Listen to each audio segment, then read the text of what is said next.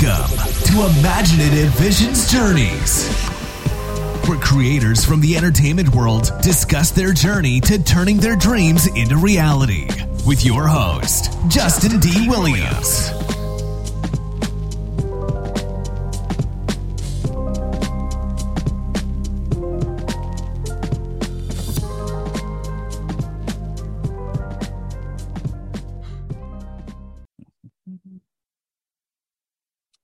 All right, everybody, welcome to Talks of Geeks and Imaginative Visions. I have a great interview today. We are really blown away with the short film we're going to be discussing, and it is called The Fore-Men.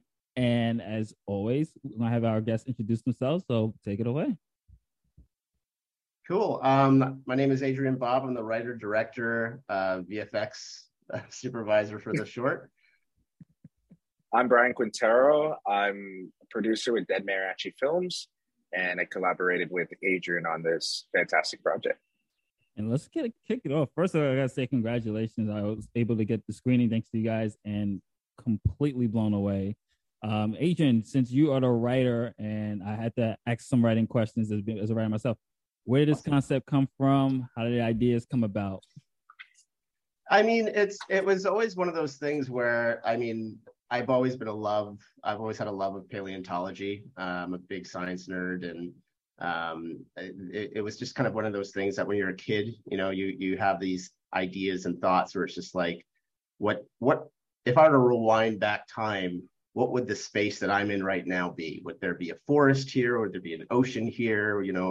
I just always have been doing that game in my head since I was a kid. And then, of course, you do the opposite after you've done those thoughts. You start thinking, well, what's going to come after?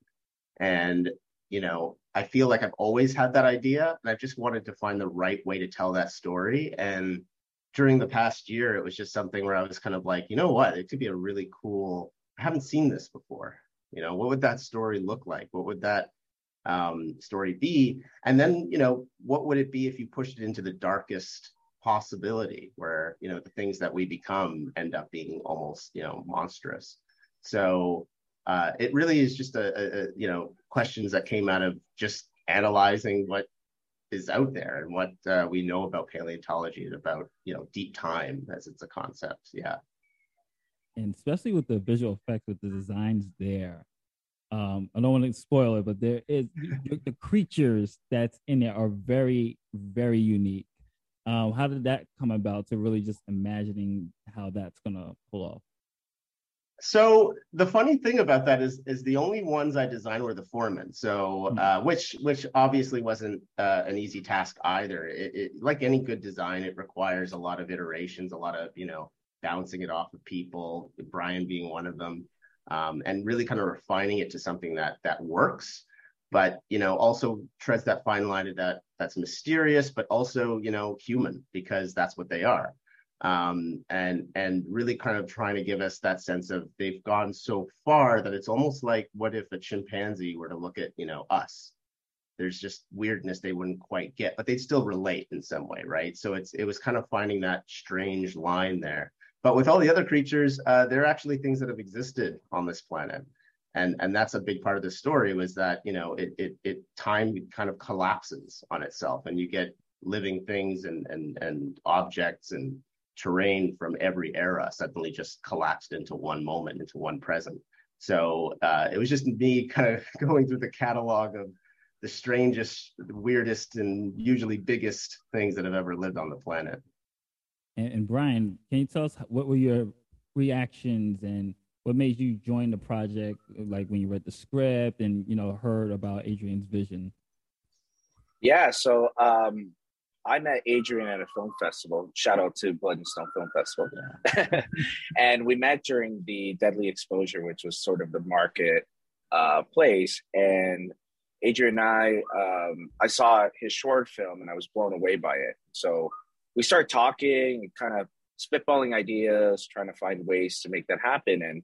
And honestly, it was Adrian who sold me. Like, he, as a person and genuine artist, and crafted with his passion to the VFX. I don't know that world, so for me it was sort of eye opener. It's like, I understand production in a practical sense, but in that sort of VFX world, it opened my horizon of like, well, this is achievable and this is possible. And so even going throughout every step of the Adrian and I were working the writing process of it, and we're finiting it and refining it and just finding ways to get to the core of the characters, but also allowing that the environment around them plays a character itself, and how they adapt to that environment. So the biggest goal for myself was to take my time and really give Adrian everything that he needed to flourish with that, from production design to time and casting. And casting was a core element as well. We needed the right Sam to helm this project, so we took our time with it, and that time gave us enough to really maximize what the potential of the story would be. And so my experience on set was, because there's no VFX, I'm like, I have to trust Adrian, tooth and nail, in terms of, well, okay, what's this going to look like? And I just have to trust him. And the end result is exactly what we were hoping for. Especially, let's touch a little bit on that world building aspect of the project, because there was a lot of world building with this, which I really didn't enjoy, especially with Sam. And I won't spoil the other characters and the fates of the characters, but to have such an original idea such as this, what are some of the challenges that you would say you guys came across when it came to just that world building aspect of it? I mean, it's I think the thing with world building that is often kind of missed is, you have to kind of think about it, not necessarily in terms of the logistics of it, but also the emotions you're trying to give.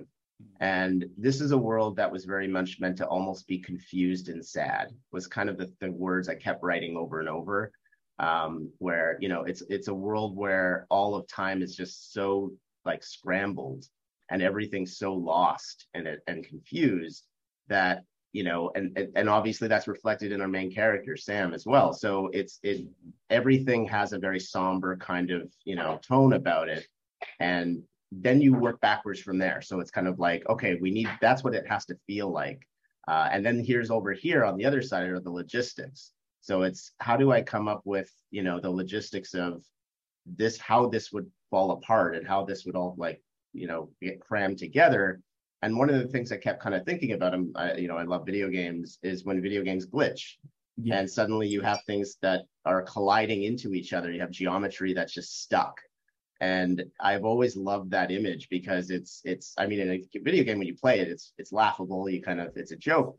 But I always thought, like, what if that were real? That would be absolutely horrifying. Like, you just suddenly see a car that's sticking out of a mountain, or you're seeing, just matter just suddenly stuck. And the instantaneousness of that was just always really interesting to me too. So that it was kind of that, finding all these interesting visuals that work together, but in the end still tell the story. And that's really what it comes down to, is reflecting Sam's kind of mentality, or her emotional state in the world that's surrounding her. And from just to add, from a production standpoint as well, some of the challenges were consistent weather. We found that it was coming in and out from the sun, and to support those visuals, we actually went to 3 different.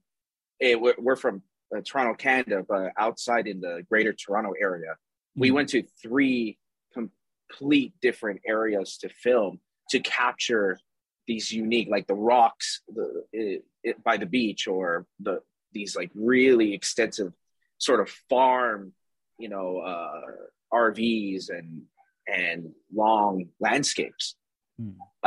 All of these locations were necessary for these visuals. So we just try to, explore all that and capture it. Yeah. And you can also say that the setting itself, just watching it, that's what I took from it too. The setting itself is a character, because it's the way the elements are and the way Sam was just navigating through this dark world, especially towards the end, where you really see like, oh, we get that established shot of everything. I was like, oh, whoa, okay, this is how it is. Because for the most part, she's inside. She's in this room with another character, and they're just trying to survive. Then when she finally leaves, and you see like, oh, there it is. This is what that emotion, like you guys were just saying, that emotion of that setting comes into play. And I was just like, man, this is it right here. That's awesome to hear. Yeah, because I was watching and I was just like, man, this is great, and I loved the tone, and it's getting intense. It's getting intense, and there's some little psychological elements to that too. And then once she gets outside and we see that shot and we see the world that's building up, because it was like, what is it outside? Because the first shot we see, she's outside, but then when she goes inside, I was like, okay. Then when she goes out, and then it's like, oh, and then the reveal comes, and you're like, oh, wow, okay. So I had to ask this because it's kind of a cliffhanger. Will there be more? Or do you have plans for more? That's honestly the best question that we can get for this. Yes, we are working on a feature version of this at the moment. Okay. We're in very early stages, but I mean, one of the things that happens whenever I work on almost any short is I write I just have a document that's just incomprehensible ideas just like piled after each one after the other, and like the rules and like what can't be broken and what can be broken, and and I think that requires, especially in a short, requires so much discipline to kind of figure out, okay, what do we want to show, and like kind of what you're saying, we start off small, and then we kind of by the end of the film give you a larger scope of what that is. I think the short will act as that kind of smaller viewpoint into what the feature will be, where we really get to explore a little bit more about what the Fore-Men are, a little bit more about what they want, and a little bit more in terms of what the world what actually happened to the world. And whereas in this short we kind of see it a few weeks after, the feature will also explore what happens the minute, the literal second that this event occurs. And both of you were wearing multiple hats. So what would you say was the hardest part? I mean, Adrian, you're writing, you're directing, visual effects as well. Brian, you're casting, looking locations. What would you say was probably the biggest challenge for you, since you were wearing multiple hats? I'll let you go. I'll first. Go. Yeah, I'll go first, just in case we don't say the same thing.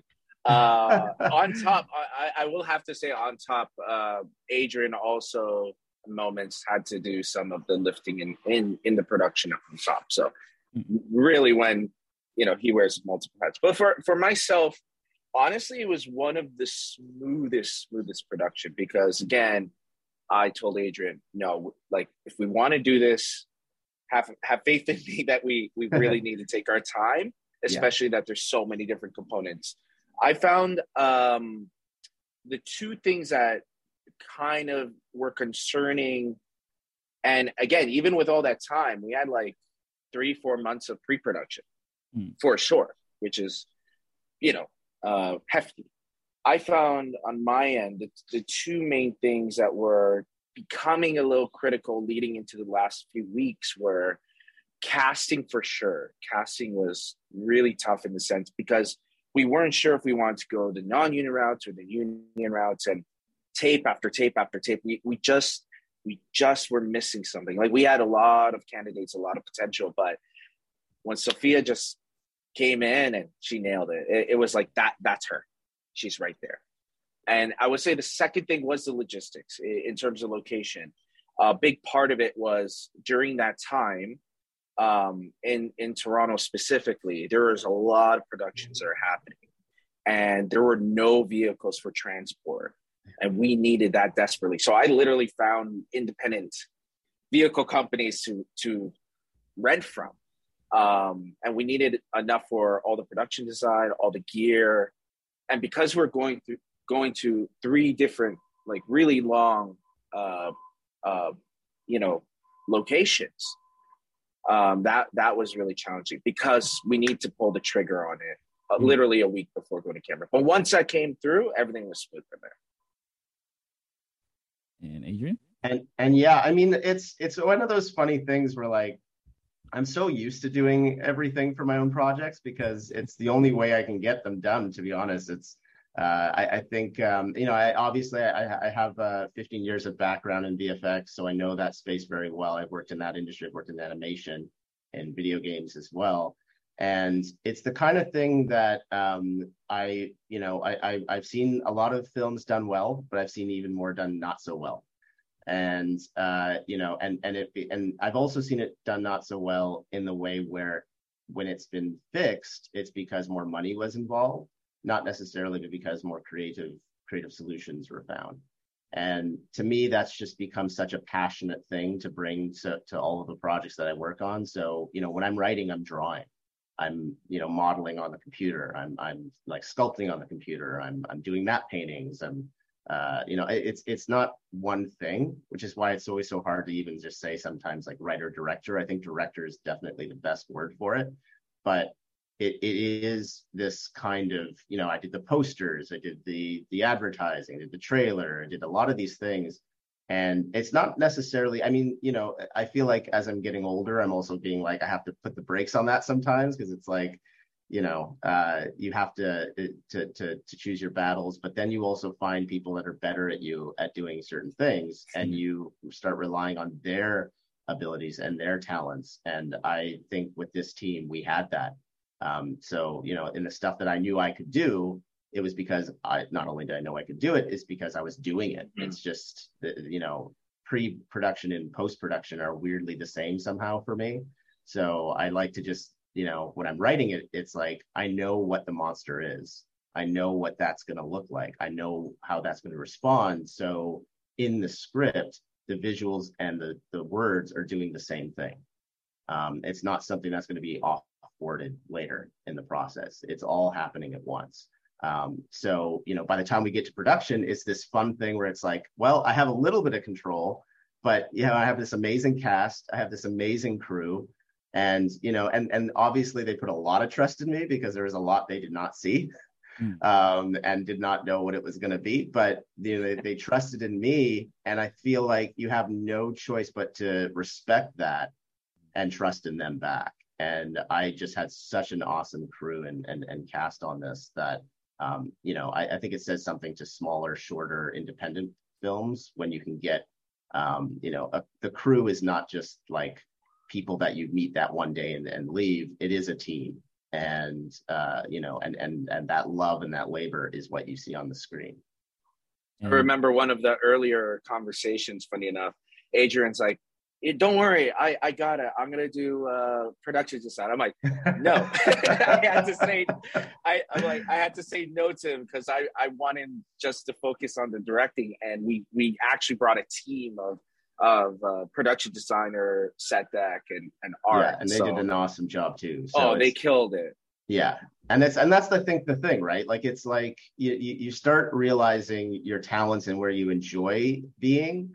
But then you also start seeing like, oh, you know what? That's actually great. They can do that. They can focus on that. I'm going to force myself away and let those talents, speak for themselves. And I think like it's like a weird opposite sort of thing. I think where most of the directors I've seen work, they're there for that day and then they leave. Yeah. For me, it's very much an investment, and it's and I still think that even with a larger team, it is still an investment because now you're investing in other people's talents and their passion as well.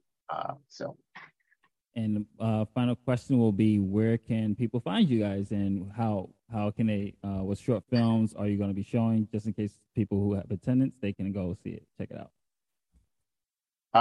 Sure. So obviously, Fore-Men will be shown next in Holly Shorts on the 14th at noon at the Chinese Theaters on Hollywood Boulevard. And we'll have a few other festivals after that, so it won't be online for a bit.